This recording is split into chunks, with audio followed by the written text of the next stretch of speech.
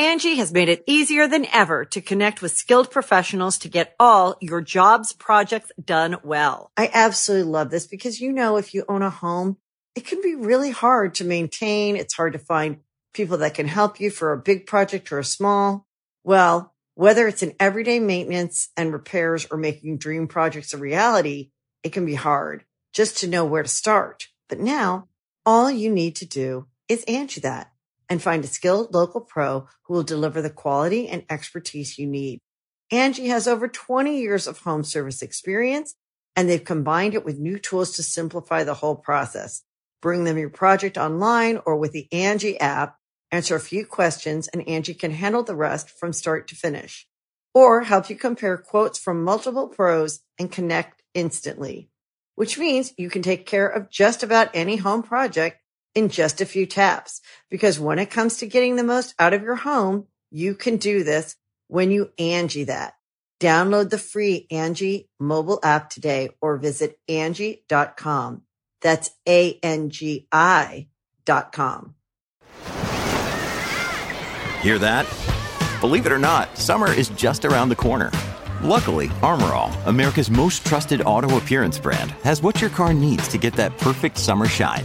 Plus, now through May 31st, we'll give you $5 for every $20 you spend on Armor All products. That means car wash pods, protectant, tire shine, you name it. Find out how to get your $5 rebate at armorall.com. Armor All, less work, more clean. Terms apply. Ron Dennis was a company man. Since leaving Cooper in 1979 to work for the McLaren Formula One team, Ron had a burning obsession with perfection and winning. He was able to realize that vision by taking control of McLaren in 1981. In a monumental run, Ron turned the team around, taking a team with no wins in between 1978 and 1980 to 10 Drivers' Championships and 7 Constructors' Championships within 28 years. Bruce McLaren would have been proud. But on Tuesday, November 15th, 2016, McLaren Group shareholders ended Ron Dennis's tenure with the company. After a 35-year run, this was not how Ron wanted things to end. The company was his life, and he understandably felt the board's decision was completely unfair. Who else had as much sweat equity in McLaren as Ron Dennis? Who else had devoted their entire adult life to the cause? No one. At this point in time, few people associated McLaren with the company's namesake. As far as most racing fans were concerned, McLaren F1 might as well have been called Dennis F1. How did it come to this?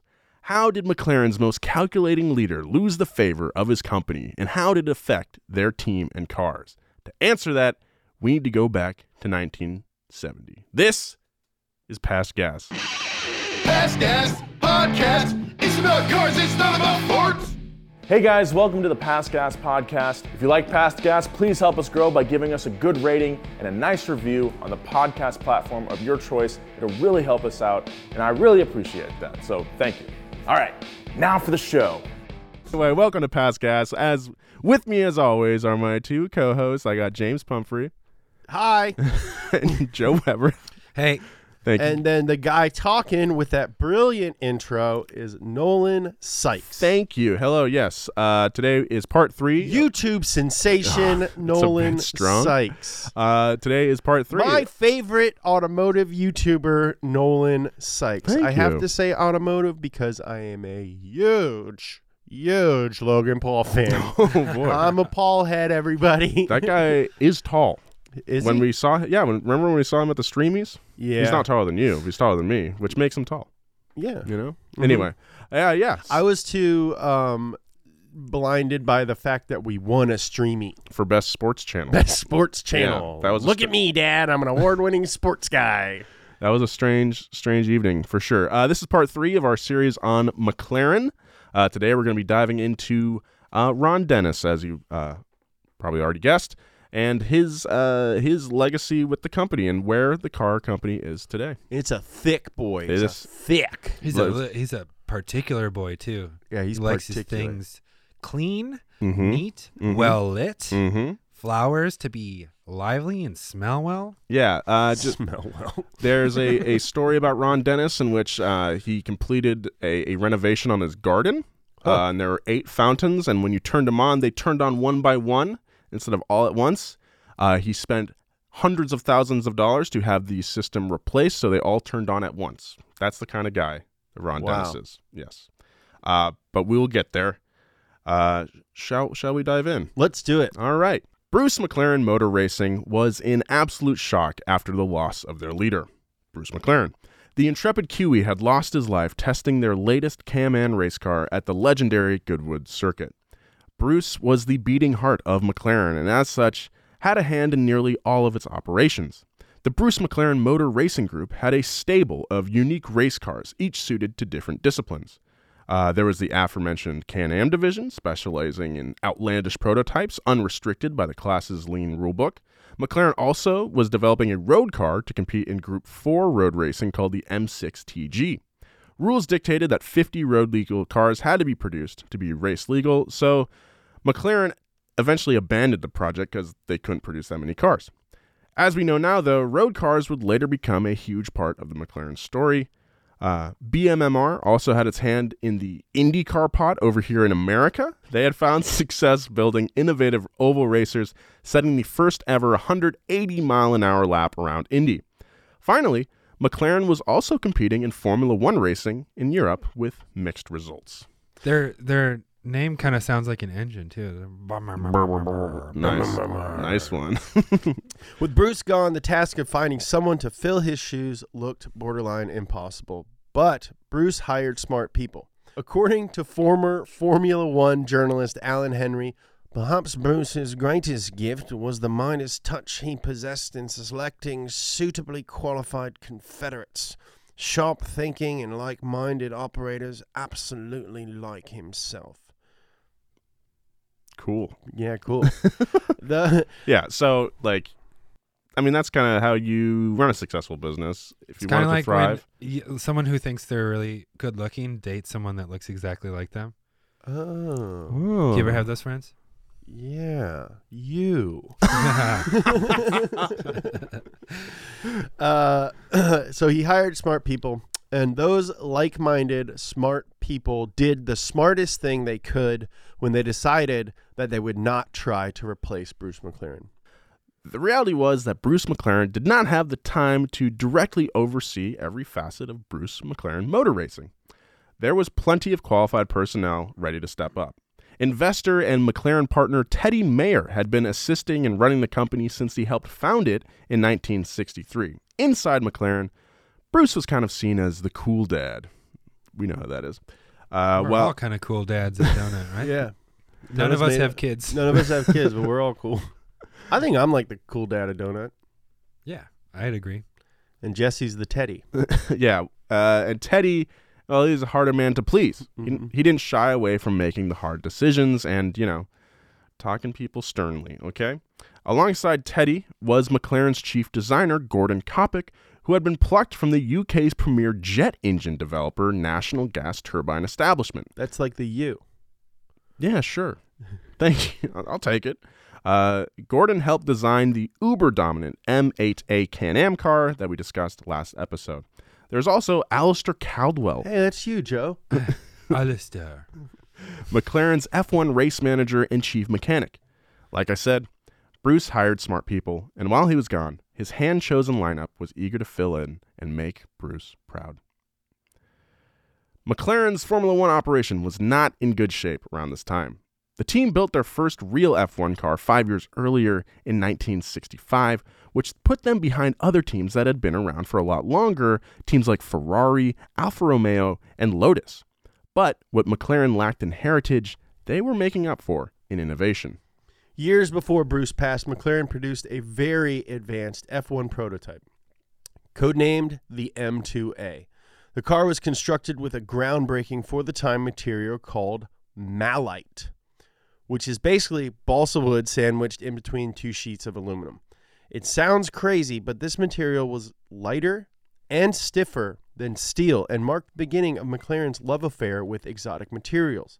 There was another F1 car that never made it to the race, but I think it was a Cosworth Lotus collaboration, and it was like crazy aero, and it was the same thing, just like aluminum with wood. Aluminum and plywood. Yeah. It's crazy. Balsa wood. Yeah, imagine doing 150 plus In a yeah. balsa wood. Yeah. Well, F1 cars still have That's a right. sheet of plywood on the bottom of them. Yeah, that it's a old it's a rule basically dictated by tradition, but like if that wood is basically completely shaved off by the end of the race, then that means that your car's too low. Yeah, and you get DQ'd. Yeah, pretty cool. In the years following more Formula One development and a few race wins, McLaren took what they learned in Europe and Can-Am to Indianapolis. To win the Indy 500 back then was America's equivalent of winning Le Mans in France, and I would argue that it still is true today. Yeah, it's a huge deal. Their first Indy car, the M15, was not a success. The car utilized the transmission and rear suspension from McLaren's M8 Series Can-Am cars and was also the lightest Indy car present in 1970. Things looked promising. Driver Denny Hulme set the fastest lap at practice. Unfortunately, a fuel filling mechanism failed and sprayed gas all over Denny and the engine. The fuel set alight and badly burned Denny. McLaren's second driver, Chris Amon, was reportedly unable to get the car around the track. Just too difficult. Too hard to handle. Really hard to drive. It's just too buff a horse. Yep. 2 replacement drivers were found, and driver Carl Williams was able to finish 9th in the M15. Not exactly a strong start for a team that was used to Can-Am domination. It was a few weeks after that race that Bruce was killed at Goodwood. Yeah. McLaren returned to Indy the next year with a new car, the M16. Stupid. Yeah. Instead of taking inspiration from the world of Can-Am, designer Gordon Kopic opted instead to look at the world of Formula 1. Yeah, they're going to take what they learned there and really bring it over. It makes more sense. The cars are a lot more similar shapes. Well, because that's true. And like just at the time, Indy Oval was kind of its own thing, like really separated. Indy was really focused on oval racing. So they were trying everything they could to really nail an oval design. And turns out Formula One cars are just the best race cars. So that's probably the best thing to drive do anywhere. anything. Yeah. Except for maybe Baja. I would not do that. Yeah. Even though McLaren had an active F1 program at the time, that's not where the new Indy car would draw inspiration. Kopic looked at Lotus, one of their competitors. By F1 standards, the Lotus 72 was extremely wedge-shaped. It looks like a doorstop almost with wheels. Yeah, I remember that car. Kopic believed that if he built a similar car, it would dominate the oval, where the wedge would push the car's tires into the track. And turns out he was right. He also included nose and tail mounted airfoils that took the M16 to the next level. On the car's first trip to Indy in 1971, driver Mark Donohue was able to secure pole position with ease. Donohue was able to beat that the next year when he won the 72 Indianapolis 500 and earned the $218,000 prize. Dang, that's a lot of money. Yeah, so there's McLaren's first Indy win. And it was kind of like an open secret in the pit that they kind of copied the 72, but nobody really gave him any shit for it. Yeah, because their founder had just died. Yeah. Around this time, a young race mechanic by the name of Ron Dennis had started his own race team. Ron had started his career at just 18 years old at none other than Cooper Race Cars, working in the same factory that Bruce McLaren had just a few years before. Ron worked with driver Jochen Rindt, prepping and dialing his race car. I'm pretty sure it's Jochen. It's spelled Gochen. I'm going to say Jochen. Say Jochen. Jochen Rindt. Gochen Jochen Rindt. I forgot how to say it now. When Rindt moved to Brabham... When Rindt moved to Brabham Racing in 1968, Ron went with him. There's a lot of, not parallels. Parallels between Ron and Bruce. You know, they worked at Cooper, worked with Brabham. Kind of interesting. So Ron went with Rindt to Brabham. There, Ron Dennis befriended fellow mechanic Neil Trundle. Trundle. Hey, Trundlebed, come over and fix my car. Don't call me that. when Jack Then maybe you should stop folding up under a normal bed. Damn. it's comfortable.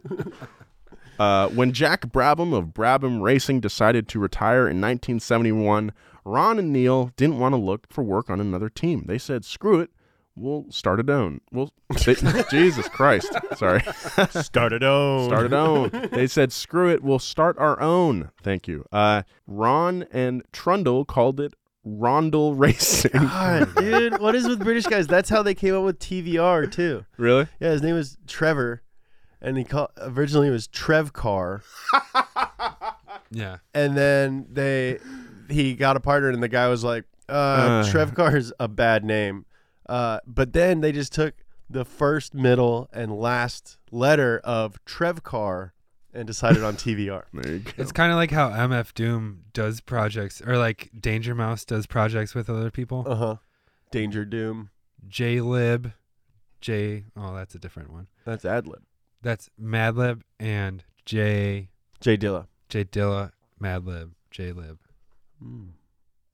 Yeah, so Rondel Racing, they competed in Formula 2 between 1971 and 1973. Meanwhile, at McLaren, the M16 proved to be a big leap for the team. The car was winning Indy races through the 70s, and even though McLaren would eventually pull out of Indy in 76, private teams continued to drive updated versions of the M16 as late as 1981. That's 11 years. It was just a really solid car that, as time went on, it wasn't as competitive, but it was good enough for smaller teams to afford a car and fight for the midfield. That's crazy. McLaren was doing well in the mid-70s. The Indy program was a success, and Formula One was looking promising. Driver Denny Hulme was driving all sorts of cars all over the world. Formula One, Can-Am, Indy, sports cars, whatever. Denny did it. What Denny couldn't really do, though, was bring in big-time sponsor money. Sponsorships were relatively new at the time, which is really hard to imagine because race cars are defined by their sponsors. They're Just like billboards. They're billboards with wheels. Yeah, exactly.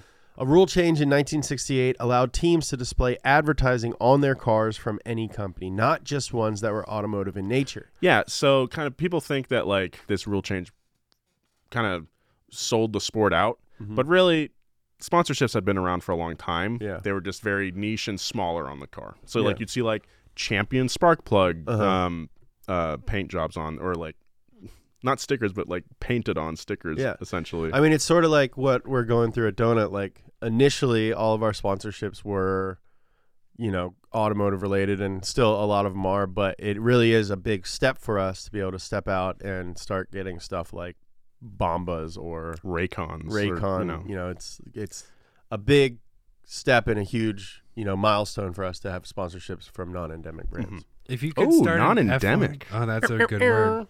If you could start an F1 team and just like pick your sponsors, what would they be? Ooh. That's Probably Adidas. Oh, Yeah. You could have like Jonathan Davis would hang out in your pit. Yeah, I would do Adidas and like Oakley. Would be cool. Yeah. So like anything that came out in the early 2000s. Yeah. I'm not gonna go super niche. I think that like Coca-Cola would be really. Oh, dude, just like a red car. With the like logo on white, it. the white like sweep down That the would side be- would be dude. pretty sweet. Apple would be a very cool sponsor. Dude, I think the paint job possibilities are really cool. You've seen the Apple. The Apple Porsches, those are so those cool. are great. Yeah, I would do like. It would be cool if you had Apple to do like a retro design for a race. Yeah, that'd be really cool. Yeah. Yep. I think I would have like Sinclair gas station.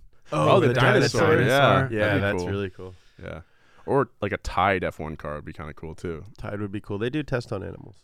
Oh, So I guess. So that's a plus, right? Yeah. wait, animals are gonna test drive my car?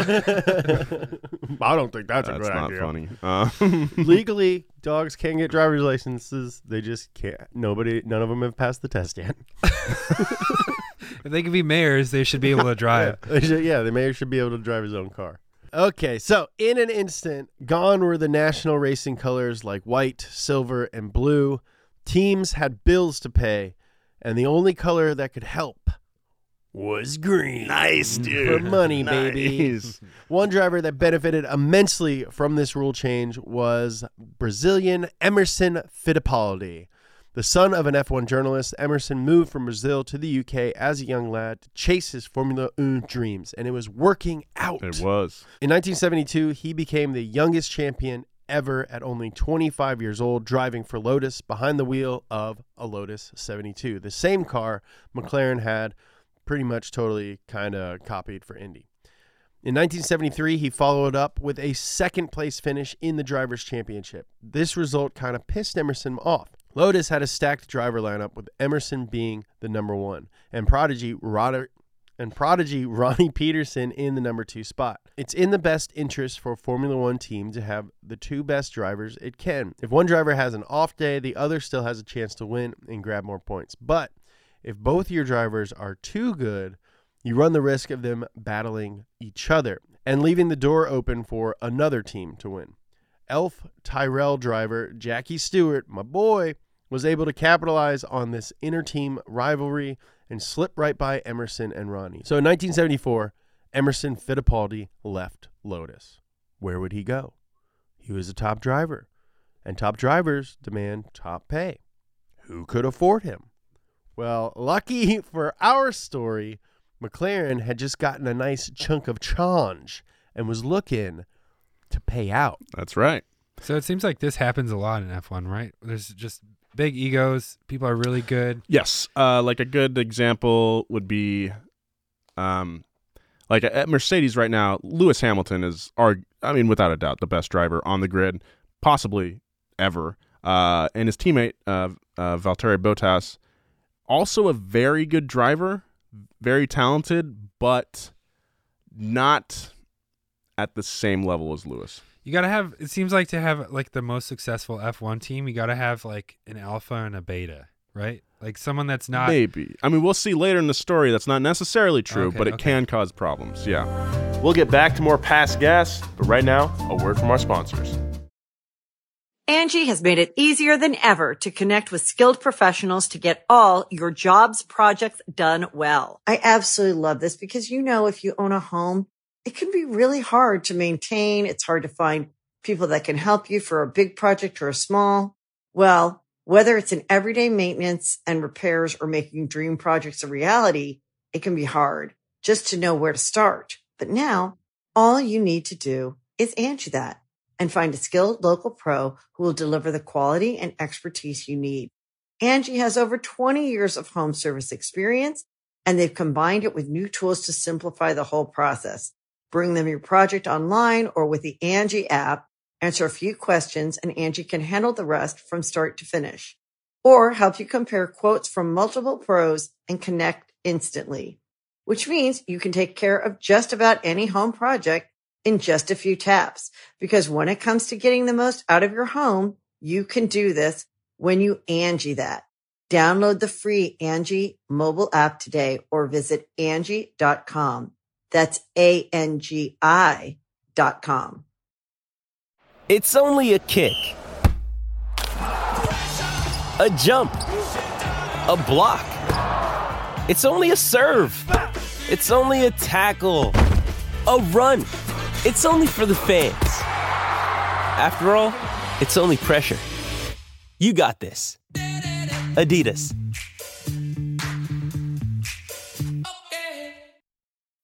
When you need mealtime inspiration, it's worth shopping Kroger, where you'll find over 30,000 mouth-watering choices that excite your inner foodie. And no matter what tasty choice you make, you'll enjoy our everyday low prices, plus extra ways to save, like digital coupons worth over $600 each week. You can also save up to $1 off per gallon at the pump with fuel points. More savings and more inspiring flavors make shopping Kroger worth it every time. Kroger, fresh for everyone. Fuel restrictions apply.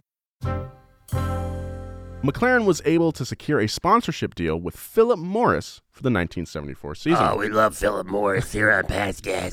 Philip, if that name sounds familiar, That's because they're a massive multinational corporation that specializes in the sale of tobacco. The deal stipulated that McLaren would sport a livery... JK, we don't like cigarettes. Don't smoke. The deal stipulated that McLaren would sport a livery inspired by Philip Morris's best-selling brand, Marlboro. Newport. Marlboro. I mean, this is the birth of one of the most iconic Yep, absolutely. The racing liveries. The red ever. and white McLaren. It's like, I do not support cigarettes, do not smoke, but Marlboro red F1 cars are so sick. And like the color that they chose is like this like orangish, reddish color. It's like an in-between between Marlboro red on the cigarette package and the orange of their previous cars. Yeah, but do you know why it was that color? No. So it would appear red on 70s TVs. Whoa. Yeah, so like in order to appear to be the red color from the box of cigarettes, they have to be this like weird orange color because 70s TVs kind of sucked. That's very cool. And it just stuck. Is that it? Do they kind of do the same thing today? I've never seen F1 cars in person, but you went to Austin last year. Did they look different in person? No, because TVs rule now. Yeah. Okay. I think the saturation on 70s TVs is like horrible. Yeah. But surprisingly, you know what the smell at F1 is? Sweet. You should just smell brakes. Oh, yeah, that makes sense. It doesn't smell like race gas or you smell brakes.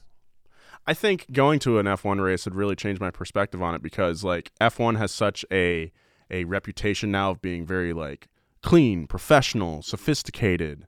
But racetracks are smelly places, you know? Yeah, but all the racetracks that F1 races at are really nice. I know, but like the smells that race cars produce are like still pretty pungent. You know? I mean, you smell brakes and everyone's wearing really expensive athleisure. Yeah. And the pit at F1 is just like, even compared to big race series like NASCAR or Indy, like the pits at F1, like it's as if a set designer was the fanciest racing. There's just like computers everywhere. And like even from team to team, like their pit really reflects like their attitude and like sort of their reputation. Like the Red Bull pit was like, everyone was like really nice and like it's like very bright and like kind of looks like an Apple store.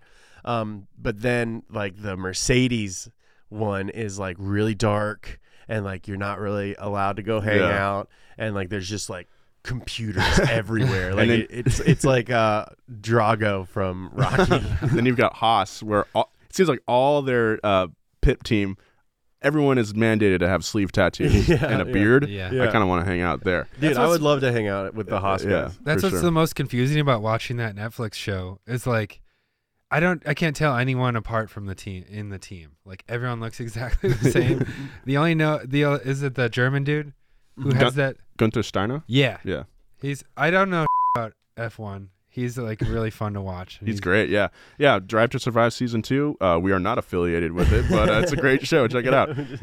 Anyway, we support any time they make a big budget show out of. I mean, it's great. Cars. How many casual fans are now into the sport now because of that show? Watch Drive to Survive so that maybe we can make a TV show one day. Yeah, let's show Netflix there's a market. Yeah. Nice. Yeah, so back to the iconic livery. Right. So McLaren would use some of that Marlboro money to lure Emerson Fittipaldi to their team, bringing his Texaco oil money sponsorship with them as well.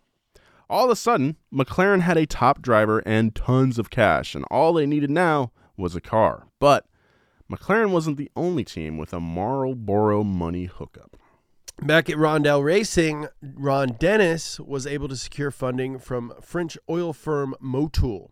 The deal was super lucrative and super lubrative. Oh, okay. Enough money that Ron and Neil set ambitions higher than Formula 2. They wanted to race in Formula E. Ron hired designer Roy Jessup to design a car for the 1974 season, where Rondell would race against the likes of McLaren. But unfortunately, the oil crisis happened, which we will do on an entire episode on. And that meant Motul had to pull their support of the project. So Rondell shifted their focus back to Formula 2. With Motul gone, Rondell went on the hunt for another sponsor. They were able to secure a much bigger deal with Philip Morris. Ron Dennis got the ball rolling on another racing team called Project 4, which would later run cars in the BMW M1 Pro Car Championship. We'll talk more about that in a little bit. What you need to know right now, though, is that Ron Dennis was more of a businessman than a mechanic and knew that keeping the client happy was the best way to survive. So he was in regular contact with Philip Morris marketing director John Hogan. Just talk to the guy on the phone all the time. Back at McLaren, the team was hard at work on a new car for Emerson Fittipaldi. They would make improvements to the already stellar M23, and by the end of the 1973 season, consensus in the pits was that the McLaren was the quickest car on the grid, even faster than the Lotus 72. McLaren drivers Denny Hulme and Peter Gethin were able to grab some wins that year, but the championship still eluded Bruce McLaren's team. Now that they had some dough, though, that looked like it was about to change. Emerson loved testing the M23, giving McLaren valuable insight on how to make their good car even better. According to designer Gordon Kopic, Emerson enjoyed testing even more than racing. McLaren spent tons of time testing the car at Paul Ricard Circuit over in France, making adjustments such as a longer wheelbase to increase stability and wider wheel track to improve grip coming out of corners. Everyone knew that the M23 was fast, but with Fittipaldi's input, the car hooked up now too. The revised M23 proved to be a real winner at the track. In a season-long fight against Ferrari drivers Niki Lauda and Clay Regazzoni and former teammate Ronnie Peterson, Emerson came out on top, winning his second Drivers' Championship and McLaren's first ever Formula One world title. The Marlboro money had clearly paid off, and I believe Bruce would have been very proud. The next season ended with Fittipaldi finishing second behind Lauda and McLaren finishing third behind Ferrari and Brabham. It wasn't the result they were looking for, but McLaren wouldn't have to wait long for another title. Enter James Hunt. James Hunt was a young racer from Belmont, UK, who first learned to drive at the age of 11, behind the wheel of a neighbor's tractor. He was the son of a London-based stockbroker and as such had the connections to make his racing dreams come true. He was a little bit of a rich kid. He's a rich boy. It takes a lot of money to get into this stuff, right? It does. Yeah. His racing career began behind the wheel of a Formula Ford 1600 car, a low-tier open-wheel series. He moved up quickly to Formula 3, where he gained the reputation of being a bit of a hothead. In a 1970 race at the Crystal Palace, Hunt was battling for third with Dave Morgan. Coming out of the last corner on the last lap, Morgan collided with Hunt's car and sent them both off track. James jumped out of his car on an active track with cars flying by and pushed Morgan to the ground, then punched him in his friggin' face. There's a video of it online. It is insane. This would be the first of many instances like this in Hunt's career. He was known as a great driver, but also kind of a jerk. His temper on track led to a few crashes that ended his races early. He, like you said, Janice, he was a very talented guy, but if he got too heated, he was prone to make mistakes. Yeah, and he looks just like that guy who plays Thor. Yeah, that's weird. As a result, Hunt had a hard time getting a seat after He was Formula. hot. He was a hot dude, and he got He was many a good-looking dude, He got yeah. so many babes. He was. A real Joe Namath vibe. He had a patch on his racing suit that said "Sex, Breakfast of Champions." Yeah, That's cool. As a result, Hunt had a hard time getting a seat after Formula 3. That was until one Lord Alexander Firmer Hesketh stepped in. I'm Lord Alexander Firmer Hesketh.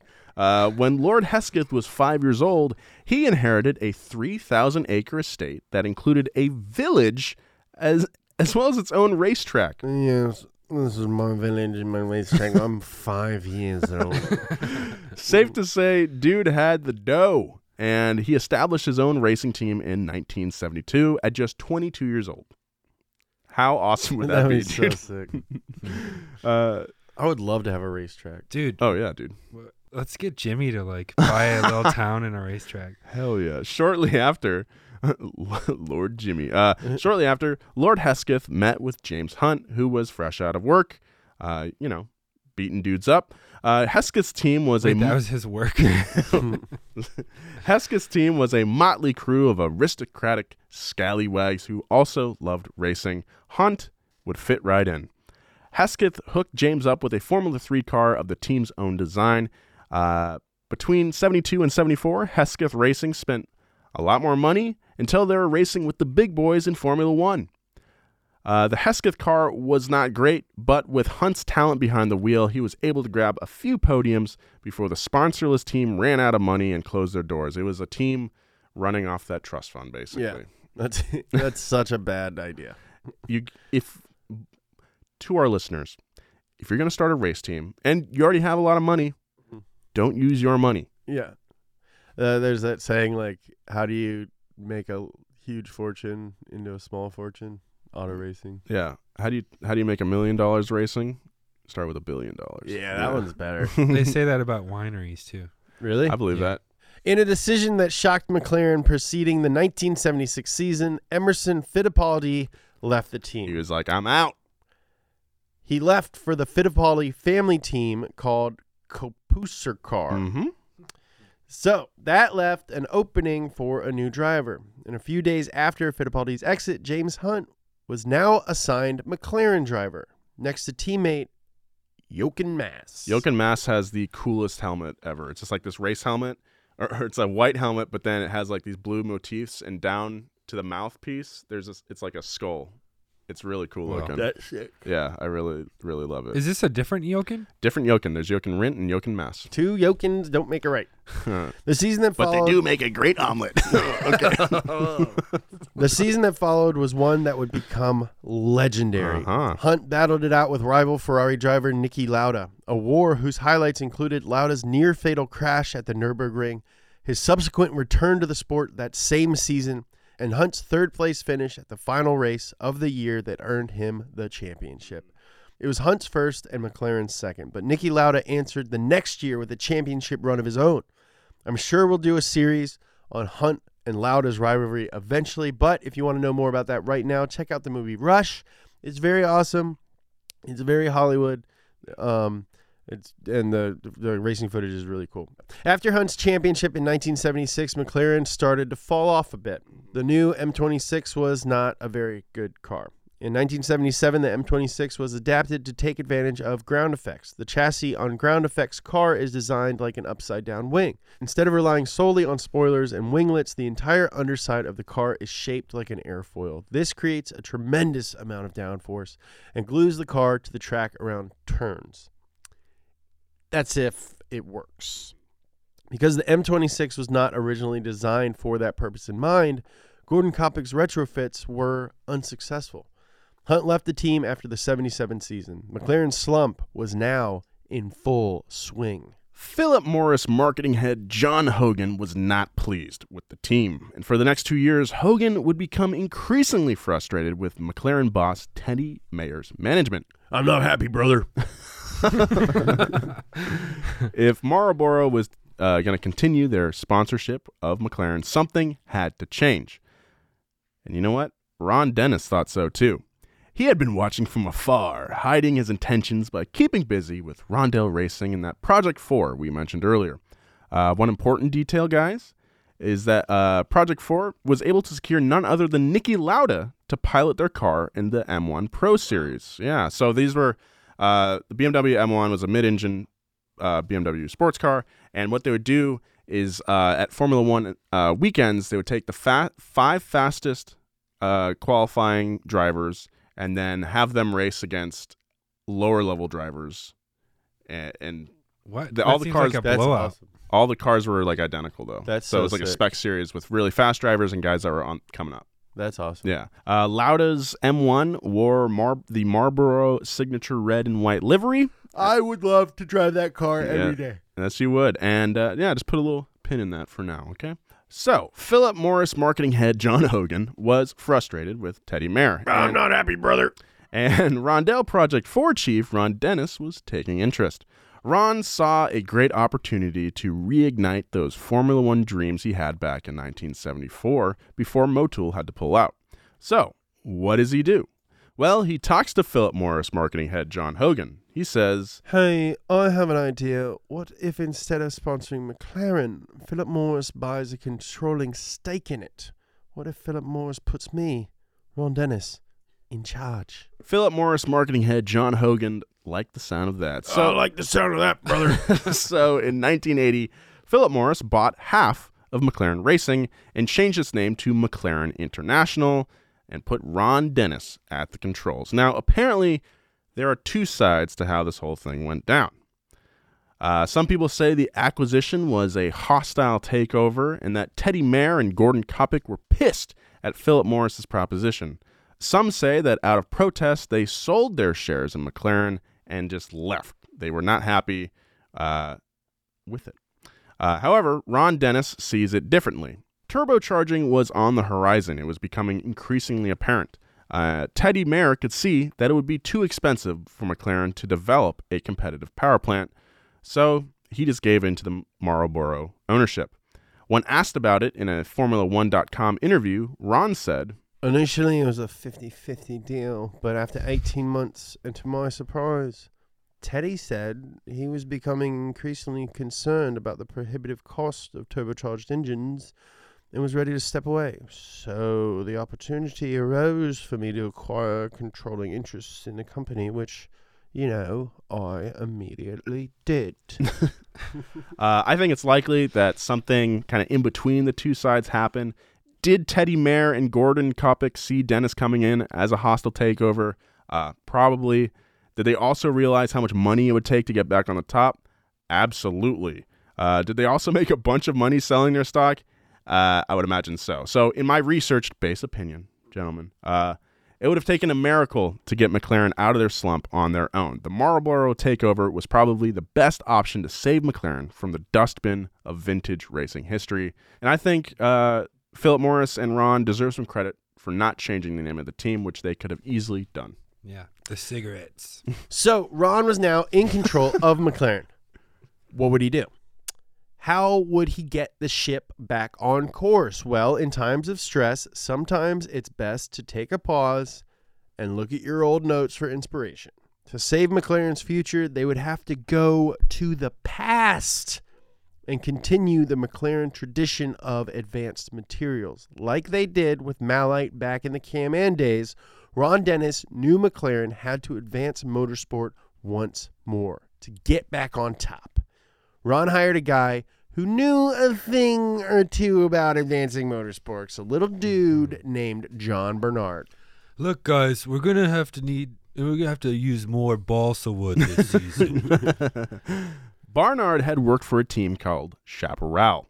They were known for pushing the boundaries of both engineering and rulebook interpretation. The best known example of the team's ingenuity is the Chaparral 2J. This Can-Am car ran in the 1970 season and utilized a two-stroke engine mounted in the rear of the car to power two turbine fans. Crazy. The fans produced a vacuum effect underneath the car, amounting to nearly 1.5 Gs of downforce. It also had the tendency of shooting pebbles into the face of any driver behind them. As a result, the 2J was often 2 seconds faster around the track than their closest competitors. That was when it worked. It was not a very reliable system, but it was extremely impressive. That's crazy. Just have little vacuums underneath your car. Mm-hmm. It's crazy looking. It looks like the Batmobile. I remember in Gran Turismo 4, you could unlock the car, and at like 11 years old, I was like, what the heck is this thing? Yeah. John Barnard worked on a Chaparral Indy car called the 2K. It did not use fans to generate downforce, but a whole load of ground effects underneath. The 2K was reasonably successful, winning 6 races out of the 27 it started in. Not bad. Ron Dennis intended to use John Barnard's ground effects experience in McLaren's new car. The forces ground effects put on these cars were insane. If McLaren wanted to take advantage of them without ripping the new car apart, using new materials was a priority. They would use the most advanced material in the world at the time. It was called carbon fiber. There was just one problem. McLaren didn't know how to build with carbon fiber. The only people in the world who did built carbon fiber parts for airplanes. So, using that Marlboro money, Ron Dennis hired the people who built carbon fiber parts for airplanes to build McLaren's cars. Hercules Aerospace was a firm based in Salt Lake City, Utah, who had a lot of experience working with carbon fiber. Building the car was a deeply collaborative effort between the two companies. John Barnard designed the chassis, and Hercules supplied the carbon fiber. McLaren engineer Steve Nichols spearheaded the chassis construction, as he had experience working with carbon fiber because he had previously worked at Hercules. Coinky dink, huh? That's called smart management. Yeah. Hiring the people What's to do like the thing. why is making carbon fiber so labor intensive? Like, why is it so hard? Well, I think it was new. And then that's a lot of carbon. Like diamonds are made out of carbon. Yeah, but isn't carbon like the most plentiful element? Shut up, Joe. No, I mean you gotta weave it. Also, this was in in the early 80s. You got to weave it. Manufacturing techniques had probably not advanced very much at that time. Like these guys were on the bleeding edge of this stuff. The new car, dubbed the MP41, you ever heard of it, was revolutionary. It was unlike anything else in the sport. Did you say heard of it because of MP4? No, MP4. It's a famous one. It's a famous car. MP41. Yeah, but like hear it like a song on MP4. That's not why I said it, but it is brilliant. Barnard and Nichols were able to construct a monocoque cabin for the driver, an extremely rigid and safe place for the driver to be. Imagine a carbon fiber bathtub with every other component of the car attached to it in some way. And that is a monocoque.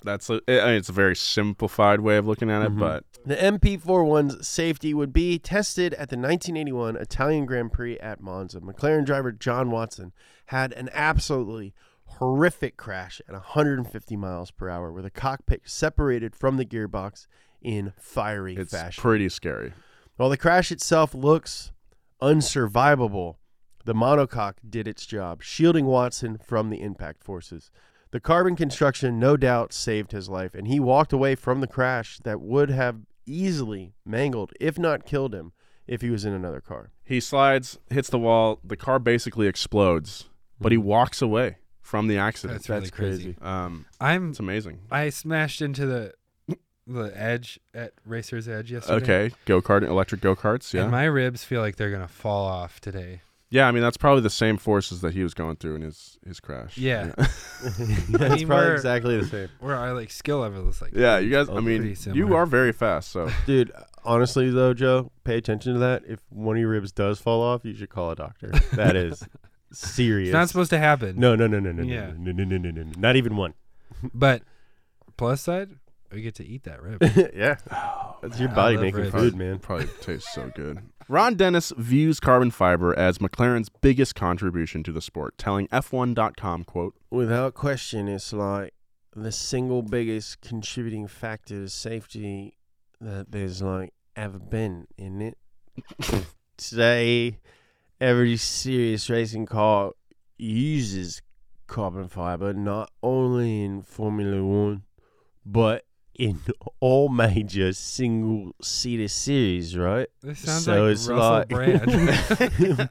So it's like, hey, you're welcome. I mean, that's basically the attitude he's taking. Yeah. John Watson ended the 81 season in 6th.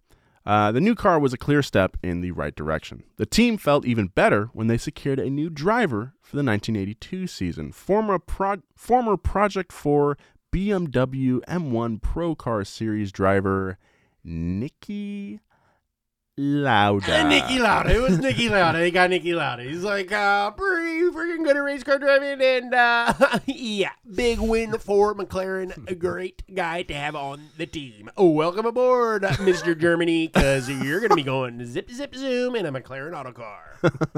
Lauda had actually retired from Formula One 3 years earlier after a disappointing 2-year run with Brabham. After practice for the 1979 Canadian Grand Prix, Lauda got out of his car and announced his retirement. He didn't see any point in, quote, driving in circles. Yeah, because his car was not very competitive, and he's just like, I'm done with this. I'm going to go run my airline. That's what he did. But Ron Dennis was able to coax Lauda back into the sport with two things: a record $3 million salary from Marlboro and safety. Apparently, Nicky was very impressed with the survivability of the McLaren. He knew a thing or two about safety because he was almost burned alive at the Nürburgring back in '76, racing against McLaren driver James Hunt, which we discussed. It's like, Nicky, man, like, I'll give you $3 million, which, is a lot of money. Say no more. It's a lot of money now. Okay, great. Stop talking. Sure. I mean. We'll be right back with more of this story, but first, a word from our sponsors. This episode is supported by FX's Clipped, the scandalous story of the 2014 Clippers owner's racist remarks captured on tape and heard around the world. The series charts the tape's impact on a dysfunctional basketball organization striving to win against their reputation as the most cursed team in the league. Starring Lawrence Fishburne, Jackie Weaver, Cleopatra Coleman, and Ed O'Neill. FX's Clipped, streaming June 4th, only on Hulu. This episode is brought to you by Shopify. Whether you're selling a little or a lot, Shopify helps you do your thing, however you cha-ching. From the launch your online shop stage, all the way to the we just hit 1 million orders stage. No matter what stage you're in, Shopify's there to help you grow. Sign up for a $1 per month trial period at shopify.com/special offer, all lowercase. That's shopify.com/special offer. So, with a little cash in his pocket and a safe car to hold him, Nicky Lauda piloted the McLaren for the 1982 F1 season.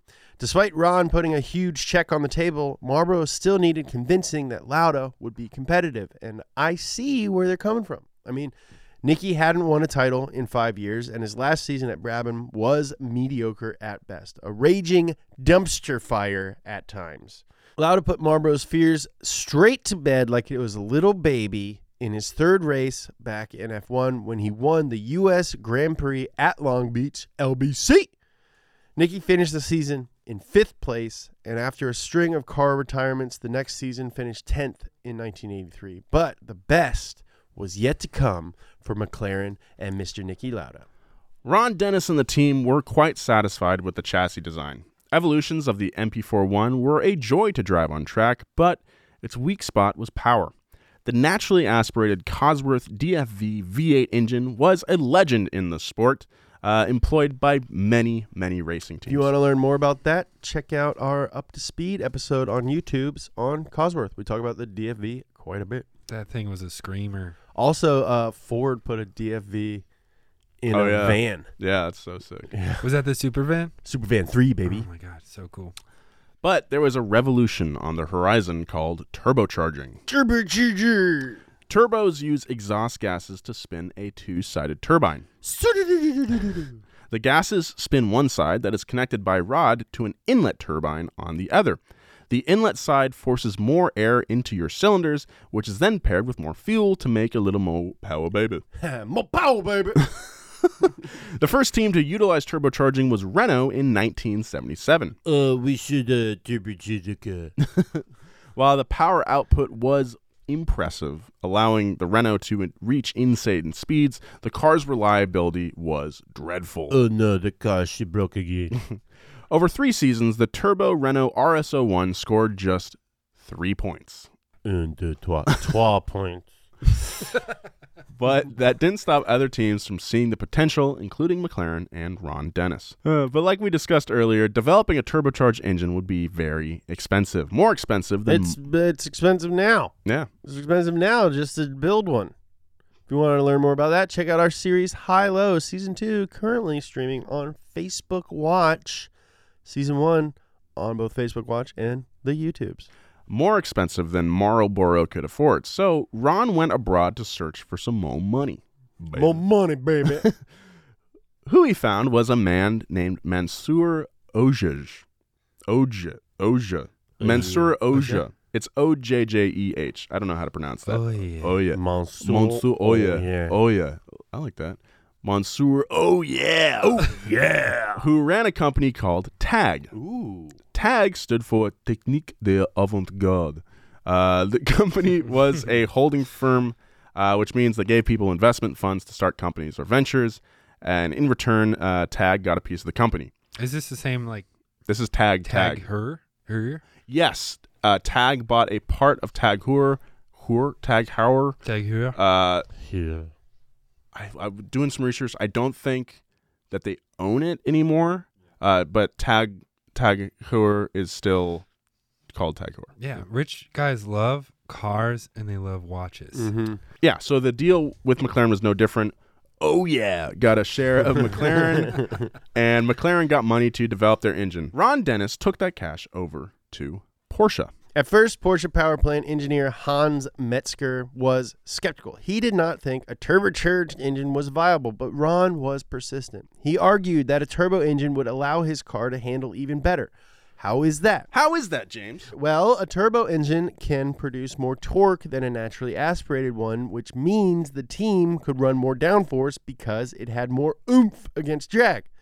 And that was all it took to convince Hans. And development began.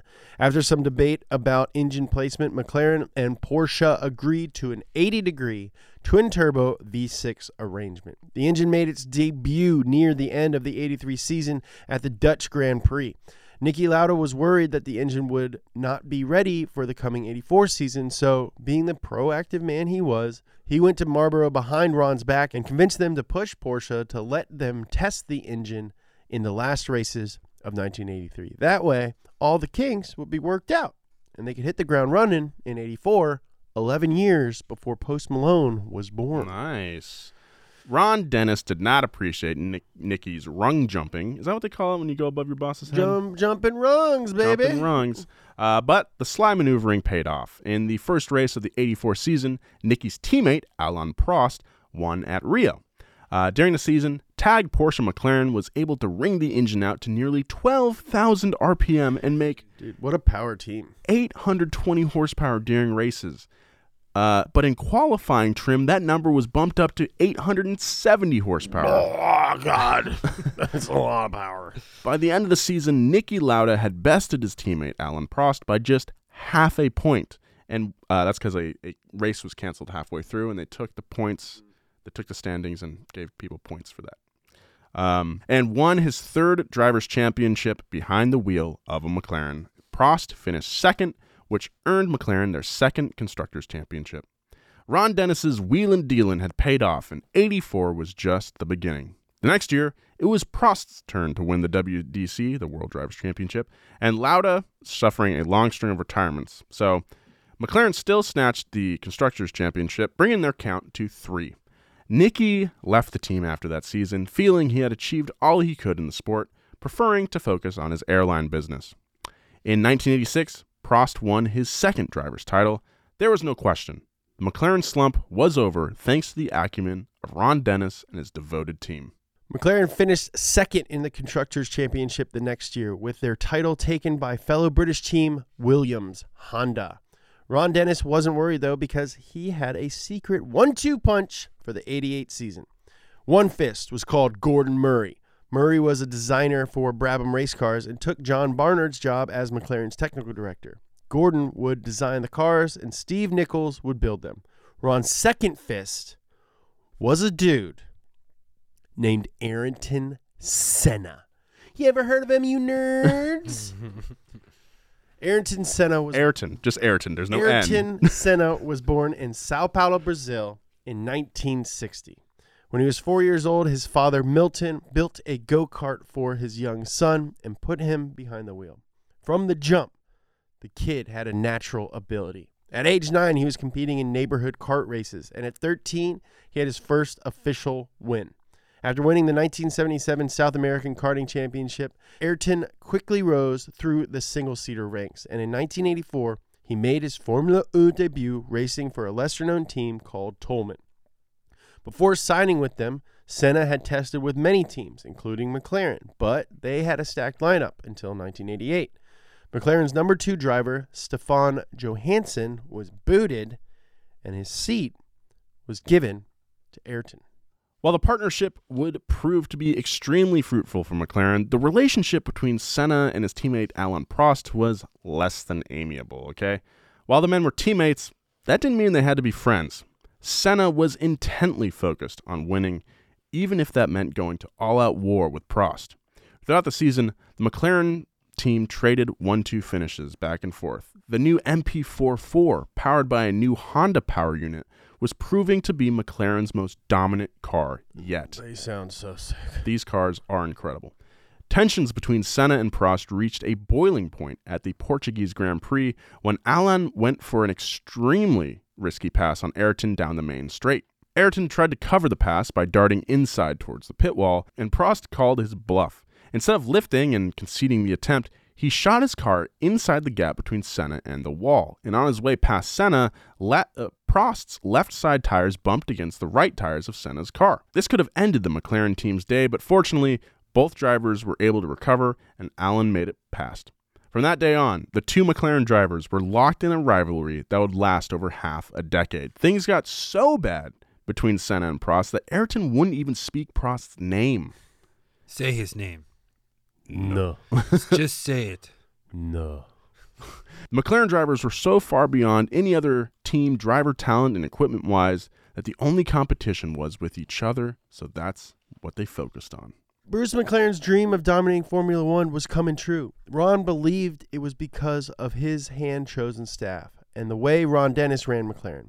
That reminds me, we should talk about how Ron ran McLaren.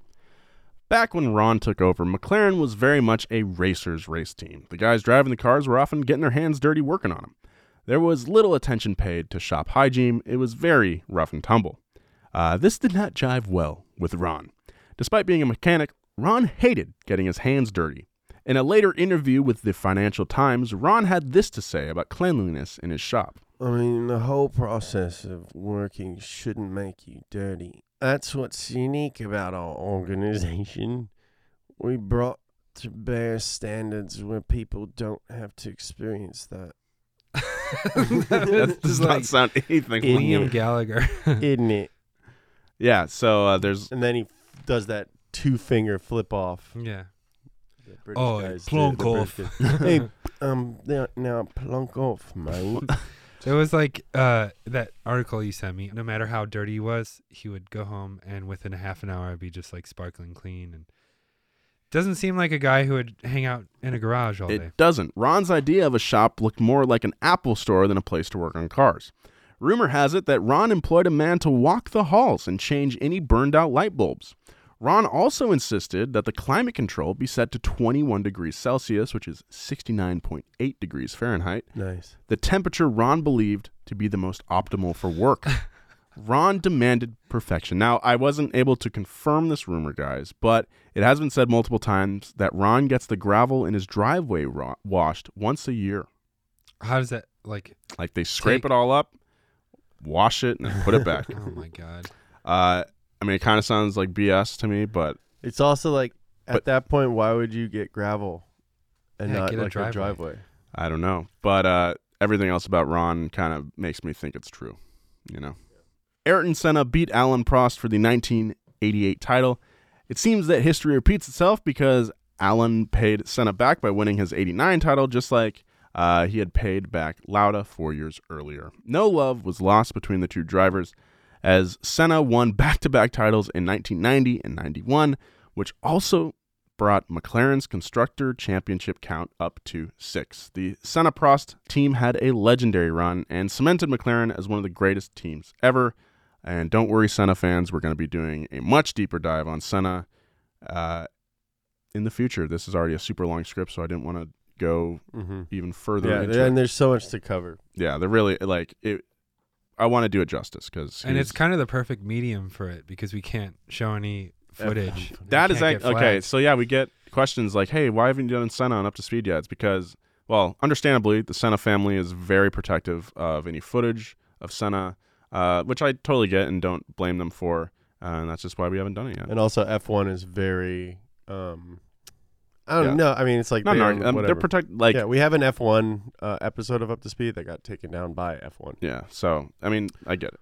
Then in 1992, McLaren revealed its first road car. Ooh, and what a road car it was! It was designed by Gordon Murray. The McLaren F1 was the dream of many high-performance drivers at the time, and kids named Joe at the time, and friggin' everybody who's ever seen one. It was low weight, high power. The design team at McLaren were intent on designing what they dreamed as the ultimate road car, hoping to draw from their experience at Formula 1 to create a car that could redefine the term supercar. The ideals of the F1 were born out of Gordon Murray's love of the Honda NSX. The moment I drove the Honda NSX, all the benchmark cars I had been using as references in the development of my car vanished from my mind. Honda had used their valuable experience working with McLaren to develop the NSX, incorporating features like a monocoque chassis, double wishbone suspension, and a mid-engine configuration. While other companies had focused entirely on speed, the NSX tried to strike a balance between performance and comfort. Honda even enlisted Senna to develop the car. His major critique of the NSX prototype? She's too soft. So Honda made it stiffer. The NSX was a wonderful car, but Murray knew the F1 had to be faster. The McLaren F1 was an analog machine in a digital age. There were no driver aids of any kind. Weight was saved in every way possible, from being designed around the first road-use carbon fiber chassis to even constructing the trunk toolkit from titanium because it weighed 50% less than traditional tools. Each carbon fiber chassis required over 3,000 hours to produce. 3,000 hours of labor. I'm sure it didn't take 3,000 hours from beginning to end. Honda turned down McLaren's initial request to design a V10 or V12 engine for the F1. So a naturally aspirated BMW V12, making 620 horsepower, was chosen to power this modern marvel. The V12 engine had a tendency of running very hot under load. So when it came time to choose a material for heat deflection, the best choice for the job was gold. Gold. That gold. Yeah, the engine bays are not plated, but gold foil. Like Gold member? That stuff he was obsessed with? Okay. Each element of the car was meticulously designed and gone over with a fine-tooth comb. The computer-controlled air brake allowed for rapid stopping at high speeds. Each needle on the hand-painted dash was individually machined. Even the throttle pedal was handcrafted out of 6 separate pieces of titanium to save weight, but also demonstrate the amount of care that went into each inch of the McLaren F1. Yeah, but that gold, though. Okay. How about that gold? $1 million. No expense was spared in designing the car that would become known as the fastest naturally aspirated car in the world, achieving a maximum speed of 240.1 miles per hour. It's that 0.1 that makes all the difference. Yeah, for sure, at that speed. The F1 held the fastest production car speed record all the way until the release of the Bugatti Veyron in 2005. That's crazy. Still, over 20 years later, the F1 still holds the fastest production speed record for a naturally aspirated car. Of the 107 F1s produced, only 64 ever left the factory as road legal machines. Some owners include Ralph Lauren. He owns 3 of them.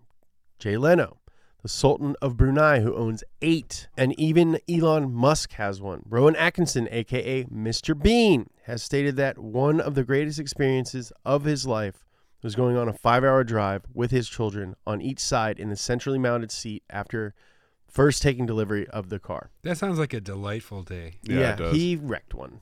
Yeah. Mr. Bean? Mr. Bean wrecked a McLaren F1. And then he paid to have it repaired. Yeah. In 1994, the McLaren F1 could be purchased for $850,000. But today, if we're talking about today, you want to know what they go for today? Yep. Yeah. $19.8 million. Between 92 and 93, things weren't looking hot at McLaren. Their Honda V12 power unit was no longer the fastest on the grid and was being bested by the Renault V10 used by Williams. At the end of 92, Honda exited the sport. Bang! And Ron placed an unsuccessful bid to get his hands on those Renault V10s. Alain Prost was now at Williams and had a clause in his contract that allowed him to bar any potential teammates from joining the team. Senna really wanted to drive at Williams, but Alain blocked it. So Senna reluctantly agreed to drive the underpowered McLaren in 1993. Alain Prost won the driver's title that year. The next year, Senna was signed to Williams with new teammate Damon Hill. The team's third race of the year was at the San Marino Grand Prix, which took place at Imola. During qualifying, Simtek Ford driver Roland Ratzenberger experienced a critical wing failure, which lodged underneath his car at 180 miles per hour. Ratzenberger lost control of his car and crashed into a wall at speed. He suffered a basal skull fracture and was pronounced dead at the hospital. It was an extremely painful reminder that Formula One was still deadly. After qualifying, the drivers resolved to demand better safety for drivers and formed the Grand Prix Drivers Association. Ayrton volunteered to be the association's leader.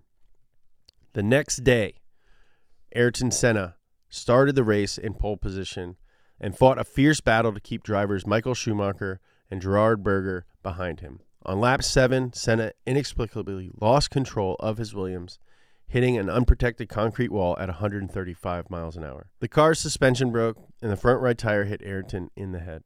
He was airlifted to a hospital and pronounced dead that evening. Formula One's, and by extension McLaren's, greatest driver was gone. There is much speculation as to what caused Senna's crash. There is even a lengthy trial to determine the cause, but that is a story for another episode. His death sent shockwaves through the entire racing world, and even though he wasn't driving at McLaren at the time, the team was deeply affected regardless. When asked about Senna's legacy in 2014, Ron had this to say. He's remembered because he was just so unbelievably competitive. Dennis said. He was great, but he had good human values. He had a few lapses in his life, but he was incredibly principled, and he was a good human being. Between 1994 and 1998, McLaren did not win a world championship and struggled to remain a top team. They finished 4th 4 years in a row. That was until 1998. A rule change for the new season meant the cars were narrower, and McLaren did the best job adapting their car to the new rules. At the first race, McLaren driver Mika Häkkinen was a half-second faster than reigning champ Michael Schumacher in his Ferrari. Häkkinen went on to win the Drivers' Championship that year and returned the Constructors' Championship back to McLaren. Häkkinen scored a second Drivers' Championship in 1999, the next year, and Ferrari took back the trophy, the Constructors' Trophy. The last McLaren driver to win a championship at the time of this recording was Lewis Hamilton in 2008. Just 1 year before, it was revealed that some McLaren personnel had accepted stolen Ferrari blueprints and used them to their advantage. It was never clear how much Ron Dennis knew about these blueprints, but McLaren had been leading the 2007 Constructors' Championship, but the FIA, Formula One's sanctioning body, stripped the team of all their points when it was determined that they had those blueprints. The whole scandal was known as Spygate, and if you'd like to know more, Wired.com has a really great piece on the subject by Mark Seal. It's really lays it out. It's an insane story. After the F1 road car, McLaren had taken a break from releasing production cars. While a partnership between Mercedes-Benz and McLaren resulted in the sick-looking McLaren, Mercedes SLR McLaren, produced between 2003 and 2010, McLaren did not develop their own car again until the McLaren MP412C in 2011. But why did they decide to start building it in the first place? Well, Ron told Evo magazine in 2009, "When I stood in the pit lane 3 years ago, I realized there was only one other team that had been there in 1966, and that was Ferrari. And I started to think about all the teams that had come and gone, and I suddenly realized the measures we've embraced as a Formula One team to reduce costs put us under a lot of pressure. How do we maintain the level of workforce that we've got? Hopefully, our automotive group, as it grows, will provide part of the solution to those problems." In a separate interview with F1.com, Ron had this to say about which was a more powerful motivator, making money or doing well at the track. "Making money is a peripheral goal for me. Always has been, always will be. Other things motivate me far more compellingly. Besides, from a business point of view, making money is merely the opposite of losing money. Losing money means your company is failing, whereas making money means your company is succeeding. And I want McLaren to succeed. Again, always have, always will." That's so profound. It's like, I don't know if I'm too dumb to understand what he's saying with that. No, that's pretty dumb. No, it's not. What is he saying though? He's saying, yeah, you gotta make money. I know, but like when you get down to it, business isn't hard. Just make money. It's how you. But make that's money not a that's profound hard. thing to say. That's obvious. Yeah. But he's also saying that like, so the question was like, which is more important to you, winning or making money? And he's like, well, he's saying winning. Money is peripheral, right? So like, he's like, yeah, making money is never my focus. Also, in a business, as long as you're not losing money, you're quote unquote making money, and then you're succeeding. So he's not like he's not trying to exponentially grow the brand year over year, hand over fist. He's just saying like, as long as I'm not losing money, I'm fine. So like, obviously winning is my main focus. But how you put it is way more eloquent. Thank you. Than saying losing money means your company is failing, whereas making money means you're succeeding. Like, yeah, I mean, I'm one of the most quotable dudes on the planet right now. Yes. Do people wear T-shirts with my quotes on them? Yes, they do. Yes, all they right, do. all right, calm down. While the MP412C was pretty amazing, it didn't have the same impact as the old McLaren. It's got a bad name. Honestly. It's real. That's branding is one issue. So to get people excited about McLaren again, the P1 was announced only a year later at the 2012 Paris Motor Show. And just thinking about the P1 makes my wiener tickle a little bit. Nice. It's the coolest car ever. Well, sit right there, James. The P1 was designed as a spiritual successor to the F1. According to the design team, every part was given the same aerodynamic consideration as if it were part of an aircraft or a Formula 1 car. When it came down to it, their policy was form equals function. The sleek aerodynamic design generated 600 kilograms or 1,323 pounds of downforce at 160 miles per hour. Nuts. That is the equivalent of 1 1/3 grand pianos being placed on top of your car, holding you to the road. That's a lot of pianos. That'd help my Mustang for sure. Yeah. The car was given a shrink-wrapped body design. According to McLaren's design director, Frank Stevenson, it is a car with absolutely no fat between the mechanicals and the skin. It's as though we stuck a tube inside and sucked all the air out. A dramatic, honest shape, but also a very beautiful one. I just want to suck the air out of it. I just want to suck the air out of you. The lightweight, no-frills design allowed for a power-to-weight ratio of 3.3 pounds per horsepower. In comparison, a 2020 Mazda Miata has a power-to-weight ratio of 12.9 pounds per horsepower. And that's a car widely considered to have an amazing drive experience due to its power-to-weight ratio. It is an amazing driving experience. The 177 horsepower hybrid electric engine allowed for the car to fill in gaps as the turbos on the twin-turbo 3.8-liter V8 spooled up and provided instant torque and acceleration, creating a combined 903 horsepower. So crazy. Each component of the car was optimized to be as lightweight and practical as possible, a perfect continuation of the F1's legacy. Yeah, I think that's, for me, like... What was it, 10 years ago when the P1 came out, the LaFerrari, and then Porsche 918. Mm-hmm. Those were all kind of like the hypercars du jour of the time. Mm-hmm. P1 for me is like my favorite one. It's so good looking. Yeah. It is just, and I'm not like a huge hypercar fan. Yeah, but same. The McLaren P1 is just one of the coolest cars. It's amazing. Isn't it like really stripped down inside? Like there's no AC, there's no... Oh, no, it does. Oh. I'm not sure. It's not, I mean, it's like a road car. But is this the, like... I'm thinking of you're thinking of the Senna. Senna. Senna. Okay. Production of the P1 was strictly limited to 375 units to maintain exclusivity. Despite a minor recall of 132 P1s due to issues with the hood latch releasing while driving, the car sold very well. Can you imagine that? No.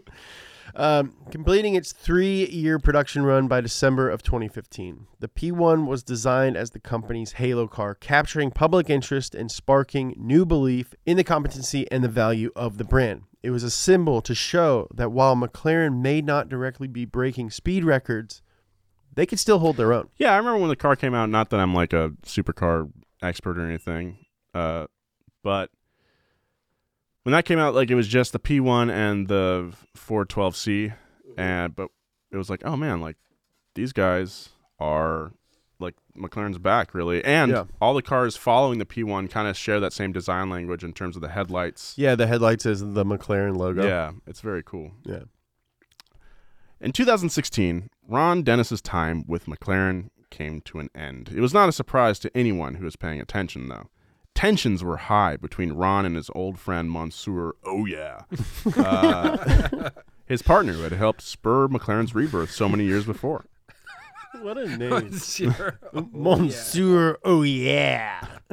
Reports as early as 2013 indicated that Mansour wanted Ron out, and Ron countered by offering to buy a controlling stake in the company once again, but that didn't happen.